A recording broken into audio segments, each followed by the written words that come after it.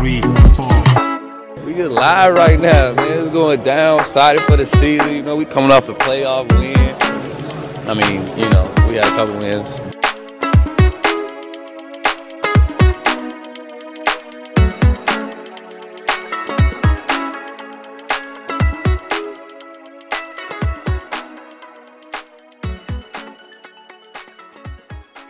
Hello and welcome to the Brew Hoop Podcast, episode 145. I'm Adam Paris, co-managing editor of BrewHoop.com.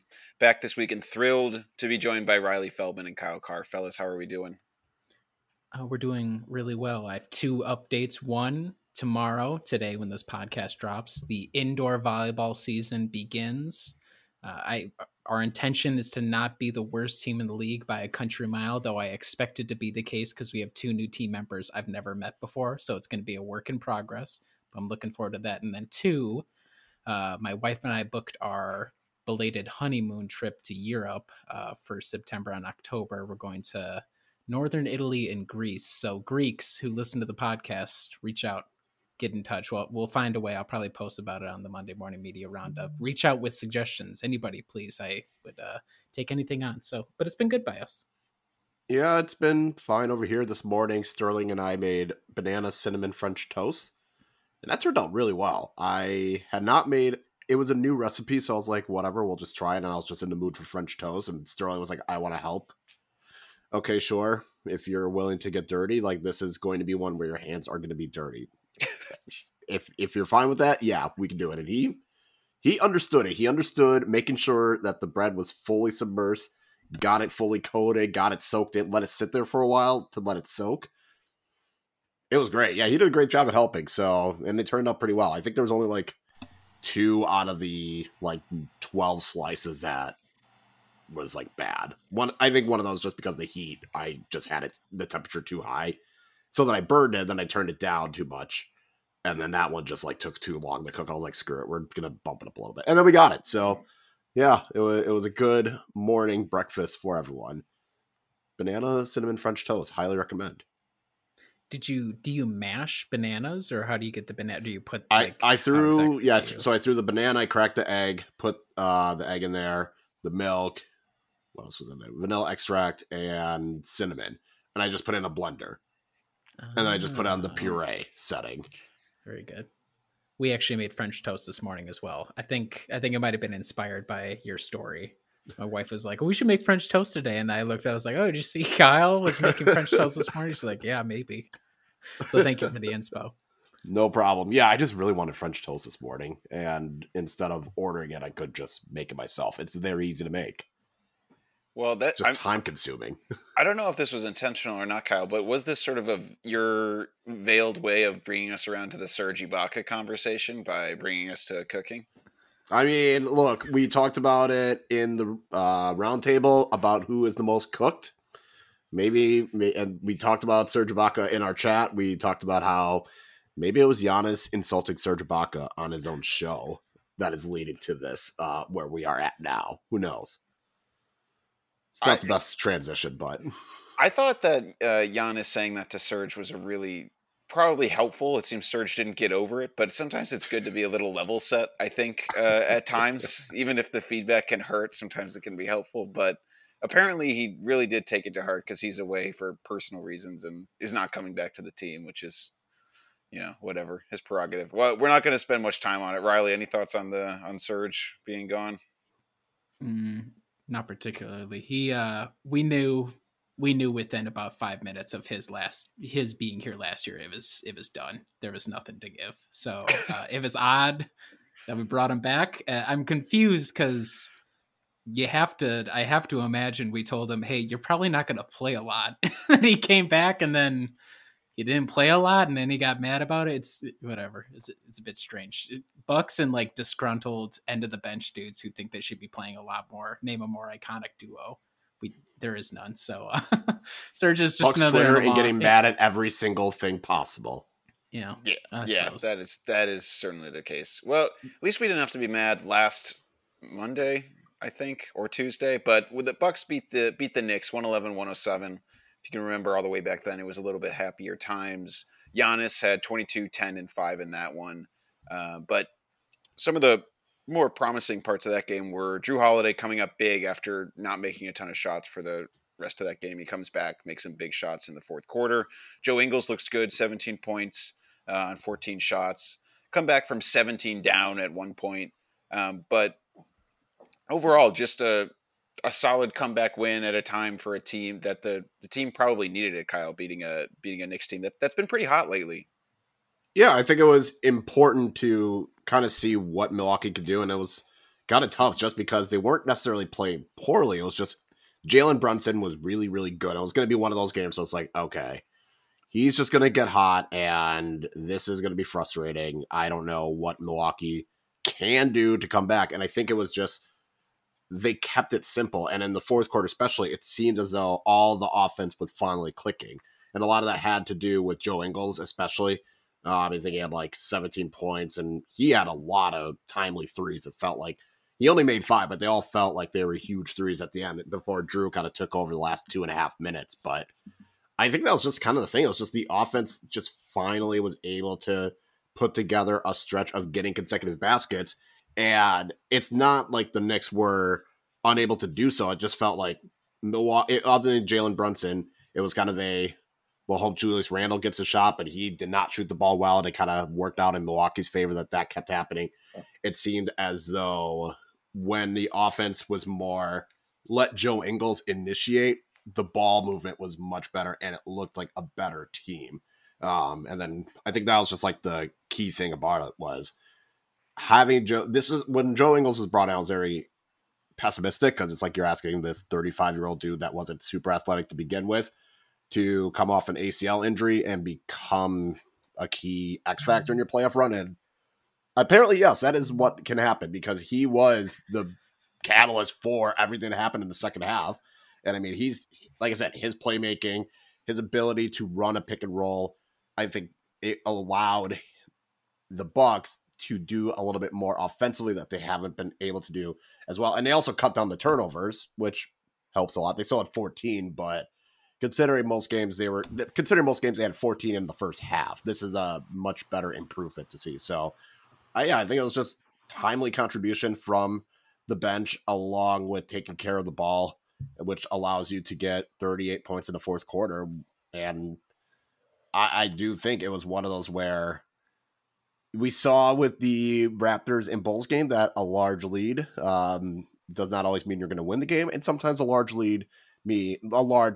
deficit means you're not going to automatically lose the game. Joe Ingles, he's probably going to stick around past the trade deadline. If there was going to be a week where you're like, is it going to come together? This was probably the week where it said, okay, there's potential here. Now, the potential exists almost exclusively in his pairing with Giannis because in the Heat games, especially, he can initiate offense, but somebody else has to like move around to make it happen. The number of times where an offensive possession would be him at the top of the key and just like looking around, like anybody going to do anything? And then you have a looping pass. And then of course the offense gets bogged down, but his pairing with Giannis in such short time, really promising because all it takes is a little bit of off ball movement on the pick and roll. Joe doesn't need to beat his defender in terms of foot speed. He just needs to get a little separation and then know where Giannis is going to be coming in. Previously, Chris was the only guy who could reliably throw a lob to Giannis, and even then, it would sometimes be a little dicey. The fact that we now have 2 guys, it's like we're doubling. We've doubled the number of guys who can pass to Giannis, and that I think that is going to matter in the playoffs for an offense that quite plainly cannot generate offense or like generate a lot of opportunities organically. So yeah, really promising from Joe Ingles. And also another sign of Giannis being a good teammate or understanding playing to somebody else's strengths. He would defer to Joe Ingles a lot down the stretch. He's like, okay, this is going to be way easier for us to be able to get the win instead of me bludgeoning my way, which is what I had to do essentially the rest of the game. Just defer to this guy. And I think like, what was it? He only made 6 baskets, I think, and he got most of his points from the free throw line. But a couple of the baskets that he did get were just off of like creating enough space through Joe Ingles giving it to him. So the Knicks game was the start, but I think promising early signs again, continuing with Joe Ingles. The defense is still a bit of a work in progress, but we'll see how that goes. But no, pretty good from Joe Ingles at least. Yeah, I think I said this in our Discord chat, but I think he's the best pick and roll ball handler we've ever had in the Bud era. I think his ability to capably run the pick and roll and be able to pass or play make out of it. I think Drew's underrated as an assist man because his assists have always been pretty good, but I don't think he really works the floor quite as well as Joe Ingles. And if you watch that third quarter, I think of the Knicks game, they run like the same play twice. It's a Giannis and Joe Ingles side pick and roll, basically. About probably like 3 minutes left. They run it with Bobby being someone who's cutting across to the left corner. They run it on the right side, and then Joe is able to give it to Giannis, and he's able to dunk it. And they run it a few minutes later. Pat's the guy who's in the Bobby place. They kick it over to Pat out of that same exact action. Pat gets a wide open 3-pointer. And pick and roll has never been a huge part of the Bucks offense under Bud. We've always ranked in top 10 in terms of percentage of times we run it, but when it gets into crunch time and it's these playoff games and this offense is starving for, frankly, any sort of movement, it's just nice, like you said, Riley, to have two, and Drew at times too, but it's nice to have two people who you feel confident when you give them the ball, they're going to be able to move around. And I think, like you said, Kyle, like it feels a little infectious at times when he's on the floor doing it. Like the other players seem to be able to get some more motion and the offense just looks more fluid. It's weird because there was a stretch where they were passing the ball around. Joe gave it to, I think it was either Grayson or Pat, and they had it wide open, and they decided not to shoot. They decided to give it back to Joe, who was wide open, and he didn't want to shoot. He's like, no, someone else take the shot. It was kind of funny because it was one of those where I've never seen the ball move this much, and yet it's frustrating because you both have an open look for three, and neither of you are taking it. And I think it eventually led to Brooke taking a three and making it. So it was just one of those where everyone seems to be getting involved, and I think it was also the personnel that was out there.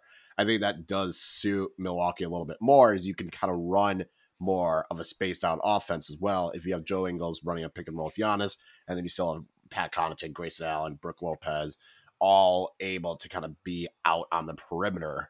It does help with the offense as well, that it seems as though they can't pack the paint as much because now you have this guy that can run a pick and roll, and you can either compact the paint and leave a shooter open, or try and go under and let someone take that three, which happened a few times where Joe Ingles was kind of able to take it. And if the defender went under on the pick and roll, he would be able to pull up for a three. So it works out so much better when you have that personnel. And I guess that's kind of what was probably envisioned when they brought him in. And I see why it made sense. I'm still concerned, like Riley said, with the defensive side, how much of a defensive loss are they going to be able to cope with. But when it comes to playoff time, you're going to need someone that can capably run a pick and roll, and it's very rare that we've seen that in Milwaukee.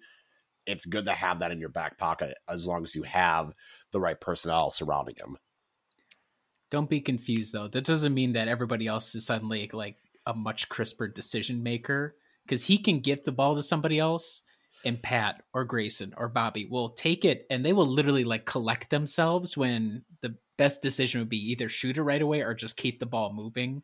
You should have that second instinct of, all right, just keep it moving down the line, because Bobby will get it. He'll set his feet as he's deciding, am I going to shoot or whatever? And then the advantage is kind of lost. So that's what you hope you see improvement on, is the rest of the guys, as the team gets healthier or starts playing in more consistent lineups, they can make decisions a little bit quicker, because that's the only way we're going to be able to get the role guys like decent looks consistently that aren't, driving into the heart of a defense, or Bobby like weird stepping in and kind of like, navigating, then taking a random mid-ranger, which is all fine occasionally, but you would like to see it be crisper because Joe Ingles is kind of out there initiating it. Whether or not they ever reach that point, we're going to have to see. And maybe once it's Chris and Joe and Giannis and Drew and Brooke, it won't matter, because you'll have Drew, who's the quick decision maker, and then three like big offensive guys, and then Brooke is like the break glass in case of emergency. So you get the theory of what's going to happen. Just with the role players or the other tertiary guys right now, it's not super duper crisp.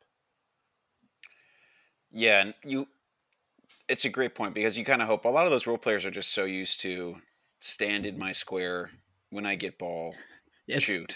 That's what you saw in the Heat game. That's literally most of what it was, is just a lot of static. Like, hey, let's see what Joe Ingles does. Guys, Joe Ingles is an old man. He is so close to retirement. He is not going to be out there like moving the defense around with his physicality. You need to help him out. And if they start doing that, I think it'll benefit them, make it easier for them, better shots, and it also plays into his strengths as a creator. But yes, there's a lot of bad habits, or not bad habits, but there's a lot of habits in that regard that they're going to have to break out of. Well, certainly a quieter game against the Hawks for Joe Ingles, but Drew Holiday, who's back and hopefully is back fully recovered from his non-COVID illness that sounded really rough, was huge in that game. The Bucks win 114-105. Drew has 27 points on 10 of 21 shooting, hits big shots late. The Bucks lead almost that entire game. The Hawks finally get a lead. I think it's like 103-101 late in the game. All of a sudden, the Bucks rip off a 10-0 run, which is just like so Bucksy. And they've blown a big lead at one point, and then all of a sudden they make a huge run. Drew hits a 3. Javon Carter hits a late 3. There's some points in between. Brooke has 20 points in that game. The interesting thing about that one, though, Kyle, is the Bucks win, but Giannis only has 7 points, 18 boards, and 10 assists. Probably so his lowest scoring point total since 2016. But the Bucks are able to pull it out. So kind of a wonky game, but always good to get the W, obviously. Yeah, it was one of those where, and Atlanta didn't have Trae Young, so part of that helps Milwaukee because you don't have to worry about the floater aspect, the pull up 3 aspect. Like, it seems like Trae Young has that gravity to him that it kind of messes with it. And Trae Young has had a history of causing Milwaukee problems, so that's one side. But it then allows Atlanta to probably do more within the offense, kind of let other people try and have a go at it. And the weirdest part with Giannis, though, is it's not as though Atlanta was doing anything particularly well. It wasn't Nick Nurse, War Criminal, or Eric Spoelstra. We're just going to throw 4 guys at Giannis and slow him down. It was kind of, we'll double him every once in a while, and we're going to not let him get a full head of steam into the lane. But they didn't really do much. And I mean, Giannis got 10 assists, so it's not as though he was ineffective. He was still getting 10 assists. He only had 1 turnover. So that was really good to see. So I think it was just one of those where, again, if you have someone else that's doing well, like Brook Lopez is hitting 3s, he's 4 of 6. Drew Holiday seemed to get buckets at will, especially later on. Javon Carter was hitting his shots. Like, if other guys are able to contribute, then so be it. And I know Giannis also had issues with fouls as well, because I think he was in foul trouble for a good chunk of that. But I don't know. This game was weird because it's not as though Atlanta did anything particularly different. It just seemed as though a few of the shots fell and Milwaukee's offense kind of hit a rut when Giannis wasn't out there. I don't remember. I think it was when Drew and Giannis were both sitting, where Atlanta kind of did most of its damage in the third quarter, which, that makes sense. It's going to happen. But I don't know. It didn't feel like Atlanta did anything special to Giannis. It just seemed as though Giannis wasn't as aggressive trying to get his shot like we have seen from him all season long. But he was able to get the assist and still put himself in positions to get the ball out to his teammates and not force a dumb turnover. I don't know, Kyle. Atlanta did have one special tool, a guy who went through and he turned back the clock, and it looked like he was wearing red and white again in the fourth quarter. It looked like he might lead Atlanta to victory over the hometown team. Frank Kaminsky turning the clock back, hitting 2 threes, and then really celebrating in Giannis's face after one of them, which is risky, but I appreciate the cojones to do that. I genuinely had forgotten that he played and played. It was all he did was just the fourth quarter, and it was well timed, but that's literally all he did. There was a stretch where the Bucks were just getting cooked by, like, Bobby was getting cooked by Frank, and I was like, "You've got to be kidding me!" Well, no, you go, Kyle. I was going to say, I wasn't on Twitter, but I got on Twitter after the game and just saw everyone being pissed off. And I was like, well, good thing the Bucks won, because my goodness, everyone wanted to fire Bud right then and there, it seemed as though. So I was glad I wasn't on Twitter, but getting cooked by Frank Kaminsky. It was not good. That was not pretty. Trade Surge for Frank. Get Frank the Don't. Tank. Take that back. Take that back. It was giving me finals vibes again because I remember every minute that they had him on the floor, I was like screaming at the TV. I was like, kill him, Giannis! Kill Frank Kaminsky! And we just couldn't do it. I was like, this is the stupidest sport I've ever watched in my life. His like decent Game 6 is like the smallest stupid subplot of the finals. So Frank Kaminsky aside, Giannis has had trouble a couple of times with Atlanta, mostly because of, in the past, Onyeka Okongwu. This time it seemed that Atlanta would switch pretty quickly, and then Giannis just kind of got bottled up or didn't really feel like forcing it, which is fine because everybody else is playing fine around him, obviously. He only took 2 shot attempts in the fourth quarter. Also we've seen that theme a couple of times from Giannis where the game kind of gets tight and he doesn't take the shots. The main thing was, I think Marjan struggled a little bit defensively. It seemed like he struggled against Bogdan Bogdanovic or whoever his matchup was. I like the theory still of what Marjan is on defense. The execution is still a little lacking. So that he was in there for a lot of the Hawks run back. And then for Milwaukee, it was like Javon Carter's bad until he's good at the very end, which is a good time to be good. But, just nothing super remarkable about that. I think both the Knicks game and the Hawks game added to the tally of quote unquote tough games that they won this year, probably tougher than they needed to be ultimately. But credit to the Bucks for not turning it over a lot until the second half, which again helped bring Atlanta into it. Everything looked good up until we just stopped caring. And then we were able to start caring again at the very end, which is good. I would be curious about us playing them with Trae Young out there because I believe the last time we played them, the Hawks ran us ragged. I was like, man, we look old as the Hawks are just putting it on a dunk show. So definitely a different kind of team without Trae Young out there. Whether or not we'd be this successful if he was out there, it's an open question, but it seems like there's a lot of problems in Atlanta. So who knows if that's even a problem we have to worry about. So. Yeah.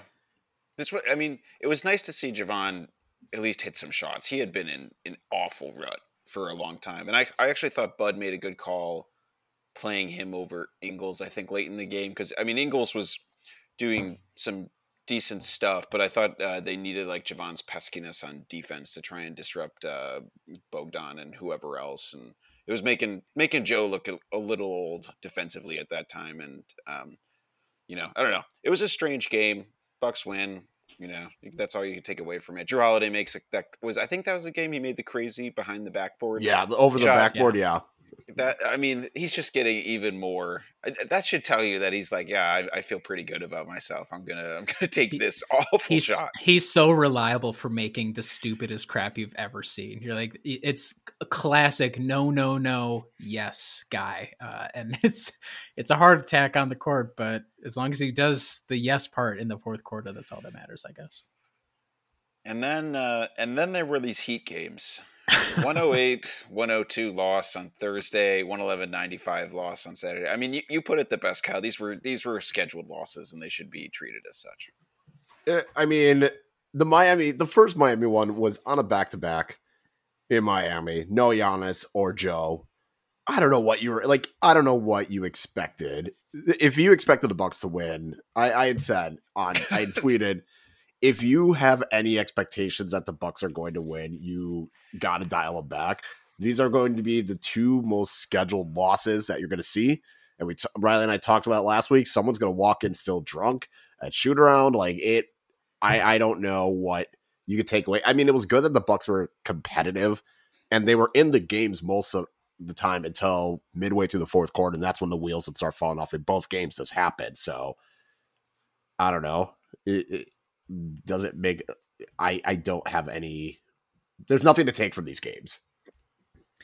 The one thing I would take, 2 things actually. One, Jimmy Butler is not super impressive these days, and I'll probably come to bite us in the ass if we end up playing him in the playoffs, but it seems like he's a lot of drive and kick ineffective guy nowadays. On offense, at least. But again, he'll probably roast us alive if we play them. Bam Adebayo when we bounced the Heat in 4 games, looked afraid. He looked scared.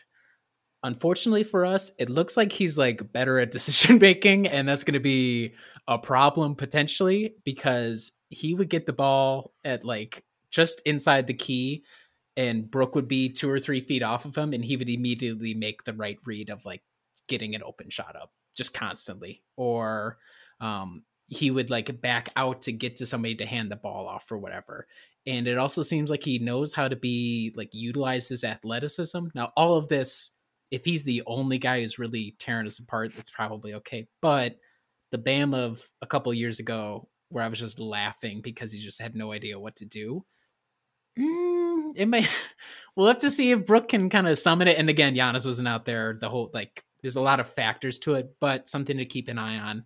And also, the Heat are literally 15 guys deep of dudes who I would not be surprised if they made 33s against us in a game or something like that. Like Tyler Herro wasn't out there. I know Robinson sucks now, but like it wouldn't surprise me. Max Strus, obviously, Gabe Vincent. Like the number of guys that you just look at him once, you're like, he's going to go easily 8 for 9 from 3 in this game. And that's something that would also concern me in a playoff series. But otherwise, not much else to really take from it, I don't think.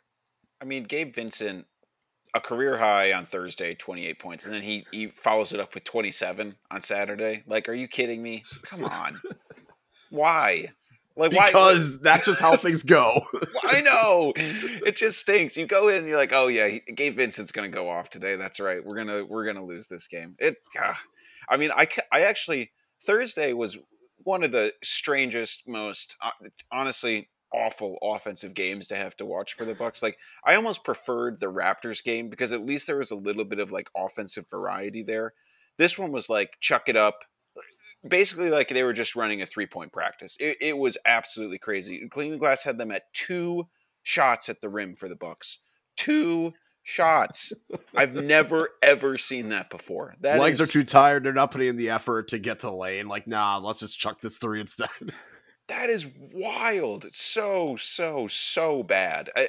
And then it also didn't help that, like, no, I mean, they finally adjusted this in the second half of the second game on Saturday, where instead of like having Brook or Bobby flash to the free throw lane to try and break the zone, they finally had like Drew do it. So someone who is capable as a ball handler and a decision maker.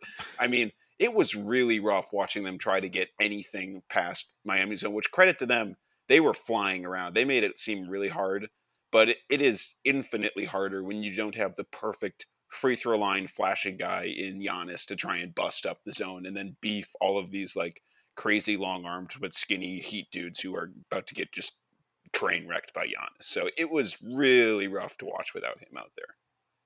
Getting cooked by Victor Oladipo after he was so thirsty to want to play for Milwaukee was not ideal either.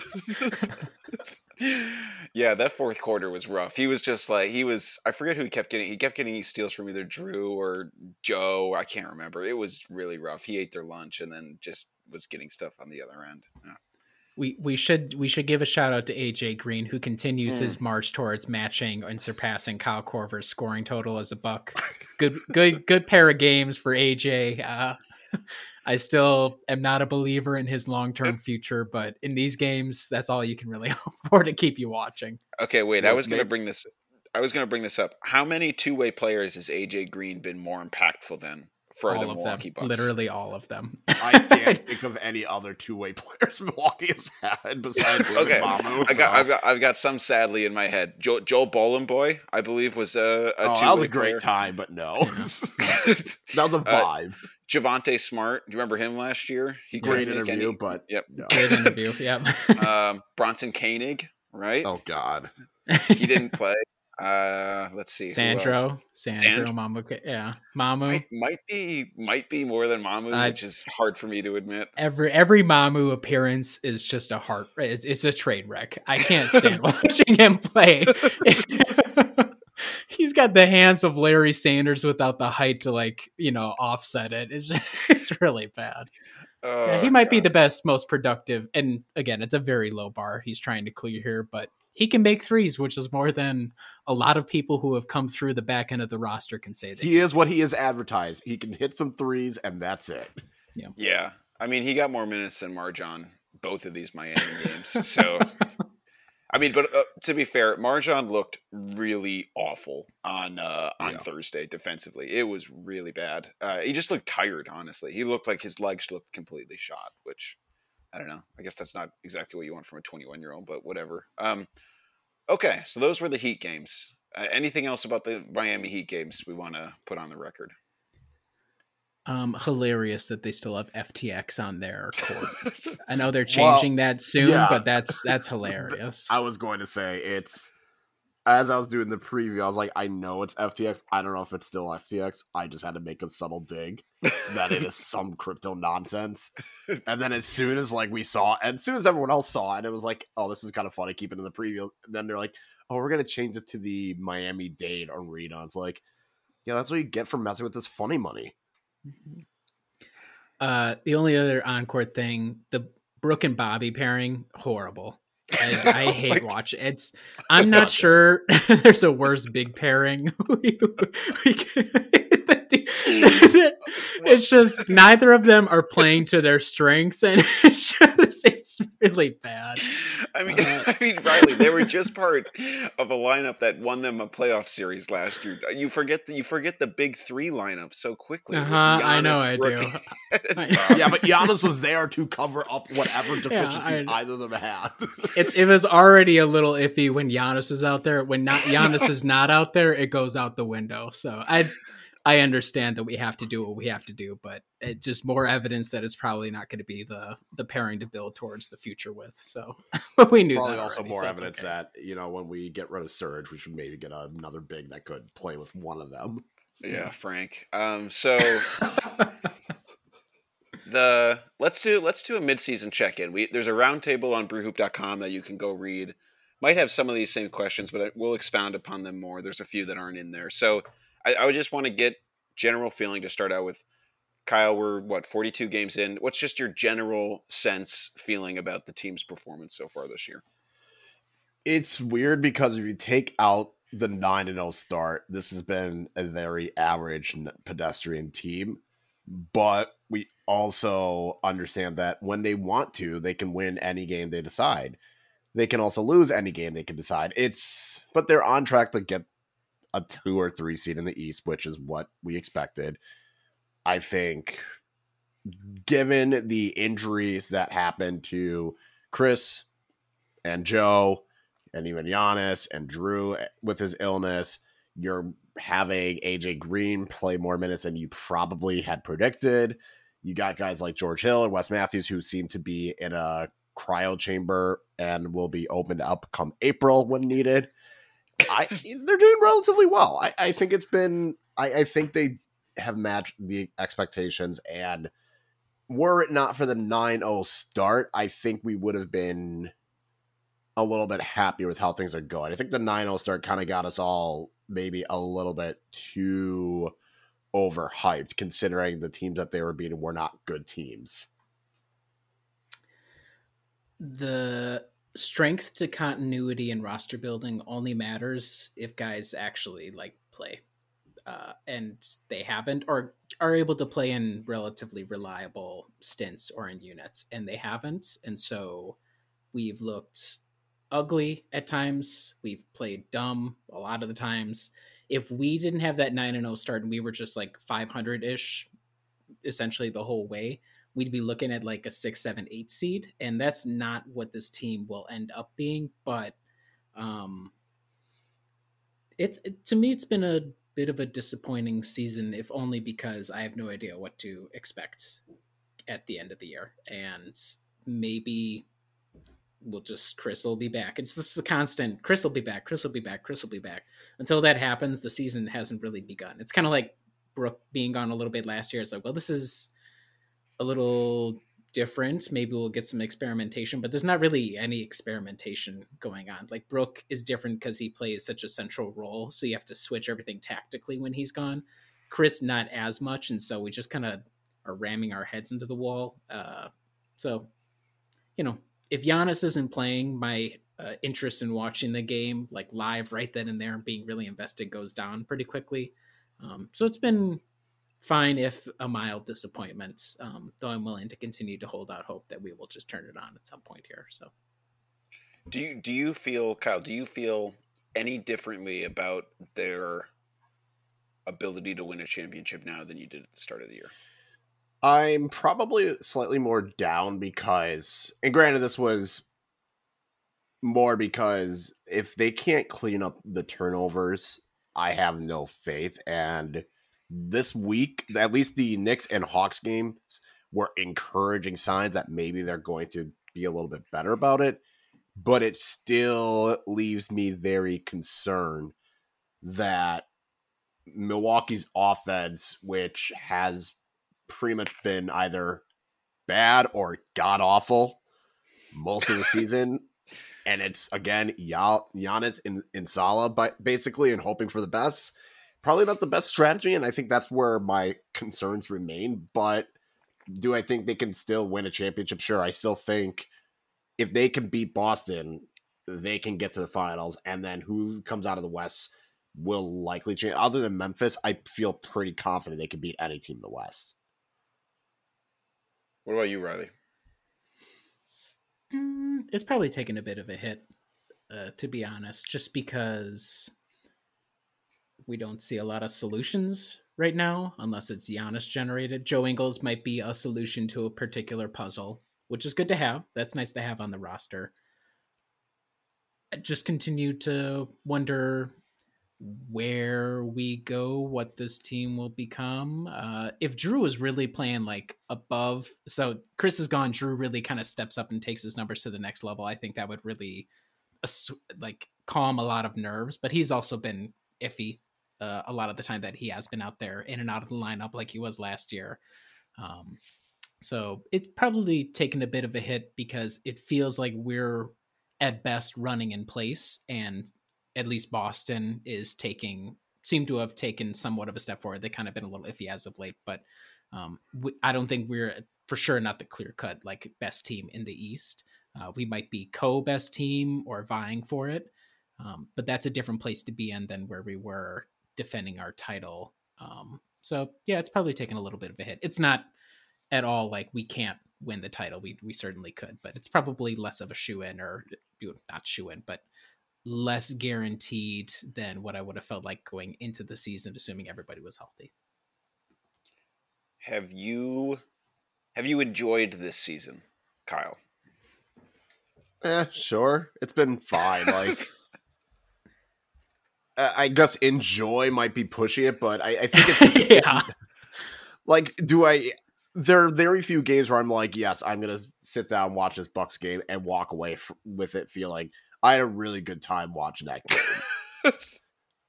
But I think there is something to it. I think there's the Giannis 55-point game. That was fun. Like, you get games like that, or you beat the Raptors, regardless of how ugly it was, it's still a win, and beating the Raptors is fun.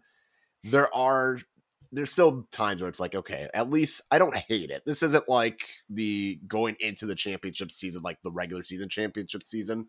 That was awful because everything felt like, oh my God, one loss means this team's never going to win the title and Giannis should have left. And like the years going into that. And now it's at least like Giannis is still here. We at least have a championship. They can definitely win another one. They're still better than most. I think it's because I feel as though they're still better than almost every team in the East besides Boston. And I still think they can beat Boston in a 7-game series. So I'm trying not to get myself worked up over it. Other than the Christmas regular season game and the Bulls game. Like, those are probably the two games that stood out to me like, okay, this is actually pissing me off. How about you, Adam? Have you enjoyed the season? Has it entertained you? I think that there's a couple problems I think with trying to enjoy this particular season. One is obviously the absence of players, which makes it a lot easier to justify some of the losses, which is fine.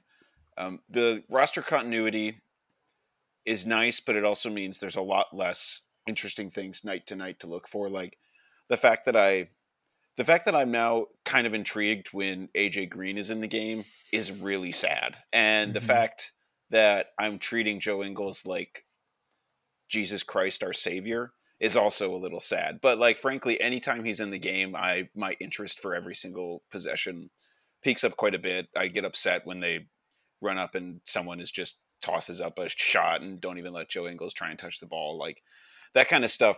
It's harder night to night to be excited for stuff when there aren't as many new variables in the pot to see how they fit in. That's why Marjan's been probably Marjan and Joe Ingles have been the most exciting stuff for me since they're new. And like you said, Riley, the roster experiment, the game to game experimentation stuff is kind of non-existent now because we did it already. Like we know how to switch, we know how to do all those other things. Like those were pretty easy lifts that should have been done. And it's intriguing to watch the defense is the biggest change night to night from what past years were, but it doesn't look all that different when you're watching it, despite the fact that they're not giving up as many threes. Like that is fantastic. But couple that with an offense that looks really bad this year. And I think it's made it harder to enjoy this year night to night than I can remember past years being. But I don't know. Maybe it might be recency. Maybe I was kind of disgruntled in past years too. Nobody likes sitting down and watching us shoot 2 of 50 from 3. It's just there's something inherently not enjoyable about that. And in past years, we would also give up. We'd have like an extreme disparity, but also we were so good scoring, like even just inside the arc, that it wouldn't matter. We could keep pace anyhow. This year, if the threes are not falling, it's going to be a heavy lift for Giannis primarily, and it's weird to say that watching Giannis do that isn't as fun, but it's because, it's like he has to do this. Like he's forcing it. He's having to like carry the team on his back, which is less entertaining than when he's like as part of a functioning offense, like bludgeoning people. So that's the offense sucking is the biggest. We're literally like a bottom third of the league offense, and in a league where scoring a lot is the reason why you tune into games, that's not an enticing reason to tune into the games necessarily. I also think there's no intrigue. There's nothing besides Marjan. It's like there's no one there that makes you want to wonder, like, oh, I'm actually curious to see it. Like everything is a known quantity. Giannis is really, really good. Best player on the planet. Drew is really, really good when he is on his game. Top defensive guard in the league. Brook can either bludgeon you down low, hit a bunch of threes, and defensively is elite. Like everyone is a relative known quantity, and it's kind of tough to sit here and be like, yeah, I know like Pat Connaughton's either going to hit like 5 of 7 or go 1 of 8. Like I know that's going to be, yes, Grayson Allen's going to do something boneheaded and then possibly hit like 4 threes out of nowhere. Bobby is going to be a spark plug on offense. Like everything is so known. There's nothing that makes me wonder, like, oh, this is like what I wonder, is this guy actually like Marjan? Is he going to continue developing? Is this a step back? Is he hitting a rookie wall? Is he just not good? And you don't really have that with this roster because everyone is old and we know what they are. So it's just the only question we come to is, are they washed? Which we have so many players that could be on washed watch that it doesn't, like, maybe that's the thing we should be doing. Okay, so if we were to say the season's at least either in Kyle, you said this sort of at least met expectations. Riley, you said maybe it's been a little disappointing.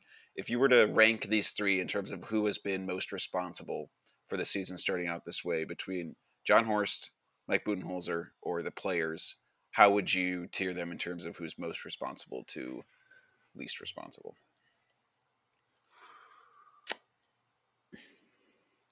I'm putting Bud at 3. Yes, I would agree. Because people have been clamoring for the Joe Ingles, the Marjan minutes, the damn AJ Green minutes. They don't want to see George Hill. Bud said, fine, we're not going to see George Hill for 6 months then. So Bud is the least responsible. You can quibble with his in-game stuff, but he's giving the people the minutes that they want from the random dudes that they would like to see. So Bud is probably least responsible. Yeah, I put Bud at 3 also because it's like, how are we supposed to know what he's supposed to be doing if he doesn't have the full team that he needs? Because it seems as one of Joe, Giannis, Chris, or Drew, it seems as though 2 of them are out, which 2 we never know, but he has not had the 4 of them really at all. So it's kind of hard to tell, like, this is how the team's going to look. So I can't really blame Bud. Like, yeah, maybe he's a little bit too lackadaisical in the regular season. It's regular season. So I'll put him at 3. I'll do Jon Horst 2 because he is the guy that gets the guys in here. He is the one that has to work with a limited cap space. So he's got to pretty much scrape the bottom of the barrel. And he had he had a couple draft picks. He made his draft pick with Marjan. Doesn't seem to be a complete bust. So good job, especially at 24. You're not expected to get much. He could be at fault for bringing back too many guys from the team last year. But at the same time, how many other vet min guys? It's like if you're going to get a bunch of vet minimum guys, get the guys that at least know what the hell's going on. And Joe Ingles, I don't know. Like, I guess Horst I put second of the players because, you know, Bud's not the one that's getting 20-something turnovers a game, it seems like. Bud's not the one that's chucking up 23s, only making 2 of them. You know, Bud's not the one that's Bud has some responsibility in Giannis having to do everything, but if everyone else would contribute, maybe Giannis wouldn't feel like he has to do it all. So I'll go players 1, Horst 2, Bud 3. I'd switch players in Horst, if only because Horst's inability to hit on draft picks is now coming into the fact that we have 33, 34, 35, 36-year-old guys who how many times do I have to say George Hill and Wes Matthews are back again. Like, this is part 3 electric boogaloo of those 2 guys, because as Kyle said, getting veterans to come to Milwaukee, it doesn't seem, outside of Marvin Williams, who was a hell of a get, but it doesn't seem like we're like the Giannis effect, the go win a ring effect has really paid off as yet. And, you know, I think Horst has to kind of be responsible for that to a certain extent. His best draft pick before Marjan, and who knows how it's going to work, was Dante, and Dante's not on the team. And so, like, Horst's most exciting thing he has to throw at me right now are 2 second-round picks that might go to a trade somewhere. So I would probably say Horst first. And also, everybody's anxieties about how old we are. What exactly are we going to do, like, in the future? What is this going to end up turning into? All that falls on him as well. So I would probably say Jon Horst 1, players 2, because the players, for the most part, are either playing way above what we should expect them to, or they should be like, you're the 10th guy in the rotation or the 11th guy in the rotation. Right now you're the 6th guy, you're the 5th guy, you're the 7th guy. So I blame is a strong word, but I would assign Horst number 1 responsibility for it being a bit of a disappointment, players 2, Bud number 3. Yeah, it's kind of tough because I also feel like we went into the offseason like, okay, bring back Bobby, do that, I don't care. And then he did that. I was like, all right, great. And he got Pat Connaughton a new deal, which was shocking. And it was kind of one of those that no one was upset about it, but also no one was really in love with it. So it was kind of like your 2 big offseason moves this year. And I think, Riley, you saying like the lack of draft success is definitely now showing when his first draft pick was DJ Wilson and that didn't work out. And then you have Dante, who was okay, but pretty much had to package him in order to get off of Semi Ojeleye and Rodney Hood. Like, pretty much used Dante to get off of that to get Serge Ibaka in those draft picks. It's like, all right. And then he used all the draft picks to get Drew, which good job on that. And he got Drew his contract. So, I mean, there were definitely pros where it's like he got the ring with his gamble, but it is showing that gamble, while it did work out for Milwaukee, we're seeing the repercussions of that. We're literally counting down the days until Jordan Nwora could be traded, which is today. Happy Jordan Nwora can be traded day. But yeah, like again, another guy he picked, another guy he gave another contract to. People are like, let's move this guy on. You know, that's not good when that's the case. Mamu is one thing because he's just a 2-way player, so he can be insane and talk about how he's like the greatest player ever at it, and should be playing ahead of Serge. Yeah, and and like in tweets where he should be. But yeah, so that's not good. When I'm actively hoping that Horst, one of his quote unquote guys, can get moved on to give me literally anyone else. So. Okay, well, speaking of Horst, you were less than a month out now. Do you see a trade happening, Kyle, before the trade deadline? Sure. I'm sure. I wouldn't be surprised if there was like a Serge Ibaka and Jordan Wara for some dude I've never heard of, or a bunch of draft, like maybe 2 second rounders. Like, I don't think it's going to be Milwaukee's really making a statement of intent kind of trade. It's going to be kind of we got this guy that doesn't want to be here. Let's see if we can get literally cash or the most protected second round pick in the history of mankind. So sure, there'll be a trade. It's just not going to, I'm going to see that and then I'll be like, do we really need to do a newser for this? Yes, you do actually. I mean, yes, we do, but I'll also be like, I'm not writing it. I sure as hell hope there's a trade coming because I'm looking at the roster now and I count like 4 or 5 guys I trust to do something in the playoffs. So, okay, save it for the pick your man rotation. The next day. No, okay, no, I think absolutely. There's going to be a trading coming. There's outside of trading him, there was literally zero reason to bring Jordan Wara back and pay him as much as we did. I think Javon Carter would be decent throw-in because he doesn't have a no trade clause. He's a 2-year. Who else? Not Joe Ingles. Serge Ibaka has a little bit of money. Obviously, George Hill. Like, there's enough there that you should be able to throw together to get, even if it's like an Alec Burks, like that level of player. It doesn't have to be huge. It's not going to be huge because we don't have the assets to do it. But we have enough there to get like a guy who might be able to play off the bench. And so I anticipate fully that. I think Horst has done a trade every single season. He takes after John Hammond that way. He always is trading. So I expect a trade to come for sure. All right, this is the midseason Bucksy for most dispiriting loss of the first half of the season.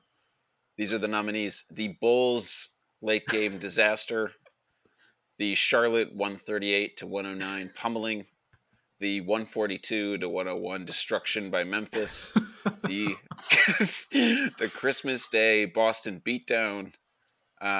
And you know what? I'm going to leave it at that. There might be a few other you could throw in, but let's leave it at that. Four nominees. Man, this is a strong showing this year in this year's pack. So we have to. All of them are deserving nominees. They really are, because I'm like, I can see myself giving each of these games a reason. Honestly, I think the 142-101 destruction by Memphis. Because that one was just like, they looked bad. And like, it was just like, everyone looked bad. The team, I think, was the healthiest it had been all year. Chris looked garbage. Like, everyone was bad. They looked old. Like, this was one of those, like, the young upstart really showing the old man that he is old and needs to retire 2 years ago kind of thing. It's like a young boxer facing an old dude boxing. It's like, this feels like elder abuse, and that's what this game was. So I'm going to go with the 142-101 destruction. That's a good. That's a really good case for it. I'm going to say the Christmas Day game because I hate losing on national TV and getting clowned while we're doing it. It happened against the Celtics. It happened against Philly. I think 2 years previous. So I do not 3 enjoy. Because Sterling was bored. I was like, yeah. Have fun with that game. I'm not gonna. I don't care. I do not like getting clowned on national TV because we were never on national TV. So when we're there, I'd rather win, and especially against the Celtics, who ended up stomping us. They kind of just methodically pulled away, and anybody who was like, let's see how we test the Celtics against the Bucks, and wanted to come away feeling very strong. Again, Chris not being there, but not great. Just felt like a continuation of the playoff series. I would say the Christmas Day game is my biggest loss, my Bucksy. Okay, I think those are the two best ones. I think the Charlotte deserves some mention, though, given the offense finally looked. They hit a bunch of threes and they lost by 30 to a team that sucks ass. I mean, that is wild. I am blaming the tiredness from the nonsense of the war criminals' actions in Toronto. Yeah, that's a great point. And I wouldn't say it's that the team is so bad. It was so weird. It's probably not the most dispiriting. I think the most dispiriting was might have been the one you said, Kyle, because Chris Middleton played terrible. and everyone was all psyched for that game, and then they just get totally destroyed. Oh god. Was that the one? Was that one where Dark Chris emerged and he started trying to take Yes. us out or whatever? Yep. And that happened like within the first like 5 minutes of the game. Yeah, that game really did have everything. Yeah, that's a really strong nominee for Yeah. sure. I mean, the Bulls one was just frustrating. I feel like if the Bulls one was not against the Bulls, I wouldn't have been as annoyed. But it was the Bulls, and it was the manner in which they let it collapse. But yeah, And then the and then Bulls one is DeMar DeRozan got to be like Grayson Allen's dirty again after the game. It's like Right. it never ends. No, really strong nominees, Adam. This is a good selection group. Of Well, and selections. we're only halfway through the year, so there will be even more at There the we end of go. the year. I'm So that's sure. great. Okay, last question. We'll do this. We do this every 20 games or so. Pick your 8. It's game 7 of game 7 against Boston. Christ. We're gonna say we have 8 people that Bud's gonna trust. That you are Bud in this scenario. Riley, you were alluding to it earlier. Tell me your 8-man playoff rotation right now. Win or go home game against Boston. Woo! Man, we're going home. My only question is Chris healthy? Yeah, yes. Let's assume Okay. the whole roster's available to Bud. All right, cool. Okay, so starters as they are, depends on the matchup for Grayson, but presumably Drew, Giannis, Chris, Brooke, guaranteed 4. Lock them all Yep. in. No Yes. problem. Yeah. Joe Ingles, as of recent vintage, he will make the list. Grayson will make the list to see. Grayson will be the oh my god, why can't I remember his name right now? Really short guy who is a gunner for us. Bryn Forbes. Bryn Forbes. He's the Bryn Forbes. If he makes the threes, he stays. If he doesn't and it's going bad, gotta yank him. I haven't seen George Hill in 2 months, but George Hill's making it because I don't trust Javon. Oh my god. And Bobby. There's my 8, I guess. Who else? so- Who am I missing here? Wes doesn't shoot anymore. At least George might shoot. Wes literally doesn't shoot. What about Pat? Oh yeah, I forgot about Pat. Okay, put in Pat instead of George, but Pat will be George will be if Grayson doesn't have it, then Pat takes Grayson's spot, and then George gets upgraded. So that's kind of cheating a little bit, but Yeah, it is. I guess Okay. I'm demoting George. I'll demote George. All right. So yeah, Brooke, Giannis, Drew, Chris, Bobby, Joe Ingles, Pat Connaughton. You know what? Let's just throw AJ Green in there. Why not? Why not? Yes, that's a good choice. Look, if Good I'm shout. if I'm relying on Grayson Allen to not hit shots and be defensively bad, let me at least get a better. Let me get someone that I have a little bit more faith in shooting the ball. What about you, Adam? I will take the 4 minutes of ridiculous AJ Green attempts, and if it doesn't work, fine. We roll with 7. Whatever. I'm sick to my stomach that Kyle just suggested that, and I started to rationalize it really quickly in my head. I feel sick. That is disgusting. Oh, God. I mean the core 4, I think for sure. I think Pat. I don't care that Pat can't shoot right now. I trust him. I trust him with my life. We need to trust him with the team's life until he really sucks. I think he deserves to be in. Yep. Joe, I'm just riding with Joe. I think he's absolutely you just are going to need him out there. God, that's only 6. Holy shit! I have 2 more. It drops real quick. Yeah. Wes, bringing him out of retirement, and I guess we're going to need Bobby. I think Bobby. Although I could see a scenario where Bobby is getting cut, and in case they go really small and Bobby loses out on some minutes. But I think they're going to realize they cannot beat the Celtics by scoring, and they need to just go crazy, junk it up defense as much as possible. And that's why I put Wes in over Grayson. Yeah. Pat has the potential more than I would say Grayson of being able to fit within a quote unquote more flowing offense.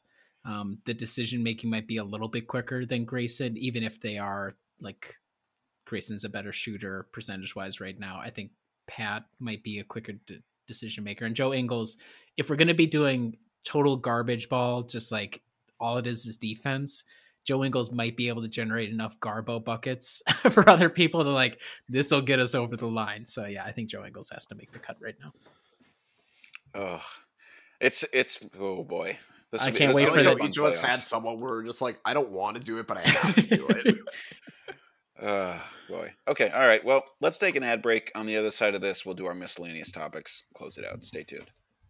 All right, Riley, you have something. You have something you cooked up. Yeah, a long podcast gets even longer, folks. We're gonna throw rapid fire to the side. We're doing a quiz tonight. I wanted to have us come together and realize that even if we're struggling a little bit now, there were immensely darker days in the semi-near past for the Milwaukee Bucks. So I'm going to be testing Kyle and Adam against each other. The task tonight, November 3rd, 2012. The Bucks win over the Cleveland Cavaliers 105-102 on their season home opener. Herb Cole was notorious for wanting every home opener to be on a Saturday so the crowd could get out there. What I want you guys to do is to name me as many of the 11 Bucks that play that night. If you can, every starter you get gets you 1 point. Every bench guy you get gets you 2 points. Okay. So we're going to see, and we're going to do it. So I'm going to do, Kyle, you call heads or tails for me. Tails. Okay. My thing is flipping right now. It is heads. Adam, do you want to go first or you want to go second? Second. Okay. I will keep track here. And if you guys start going into the mud, I will start throwing you some hints. This is the 2012-2013 season. And I hope this doesn't take 30 minutes. So Kyle, you get the first guess. Again, 5 starters and 6 guys off of the bench. And just one more, Scott Skiles was still the coach. The record at the end of the year was 38-44, but this was the second game of the season, I believe. John Henson. Oh, gotta roll down. John Henson, not on the list. John Henson is not there. Does it go to Adam then, or now it goes to Adam? Yeah. Okay. Brandon Jennings. Brandon Jennings. That is 1 point. He hit the game winner at the very last second to win the game. And I was in attendance, and it was amazing. So that's why this is getting picked out. All right, Kyle, over to you. Okay. Monte Ellis. Monte Ellis, he is off the board as well. That is 2 starters down, 1 point for each of you. Adam, to you. Larry Sanders. Larry Sanders off the bench, 8 of 9, 7 rebounds, 4 blocks, 6 fouls. He fouled out at the end of the game, of course. Of course, goes without saying. And if you watch the clip of this, he gets the crowd really going with Brandon, hits the game winner. But he is off the bench, and that is 2 points, Adam. So you're up to 3 points now, Adam. Okay. Epke Udo. Another bench guy. We're tied at 3 here. Okay, this is. I'm thinking. Good. Okay, this was right after that Bogut trade. So who was part of those players on that trade? Hopefully, we're starting to kind of zone in a little bit on who is playing. Okay, so 2 starters, 2 bench guys off the board. Adam, to you. Oh God, I'm zoning out now.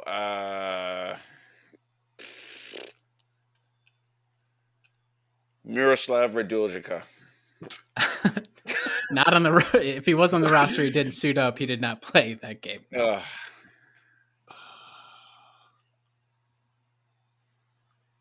Ursan started. He also Kyle's up to 4 points. I was like, when in doubt, let's go with Ursan. Yeah. So Brandon, Monte, and Ursan are off the board as starters. We have 2 more starters left. Oh man. I think he signed the year after, so I think I'm wrong. But OJ Mayo, no. Nope, no OJ Mayo.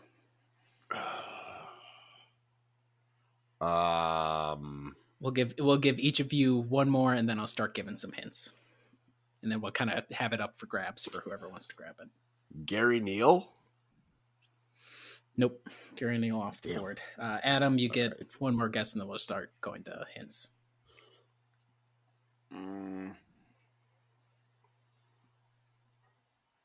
Gosh.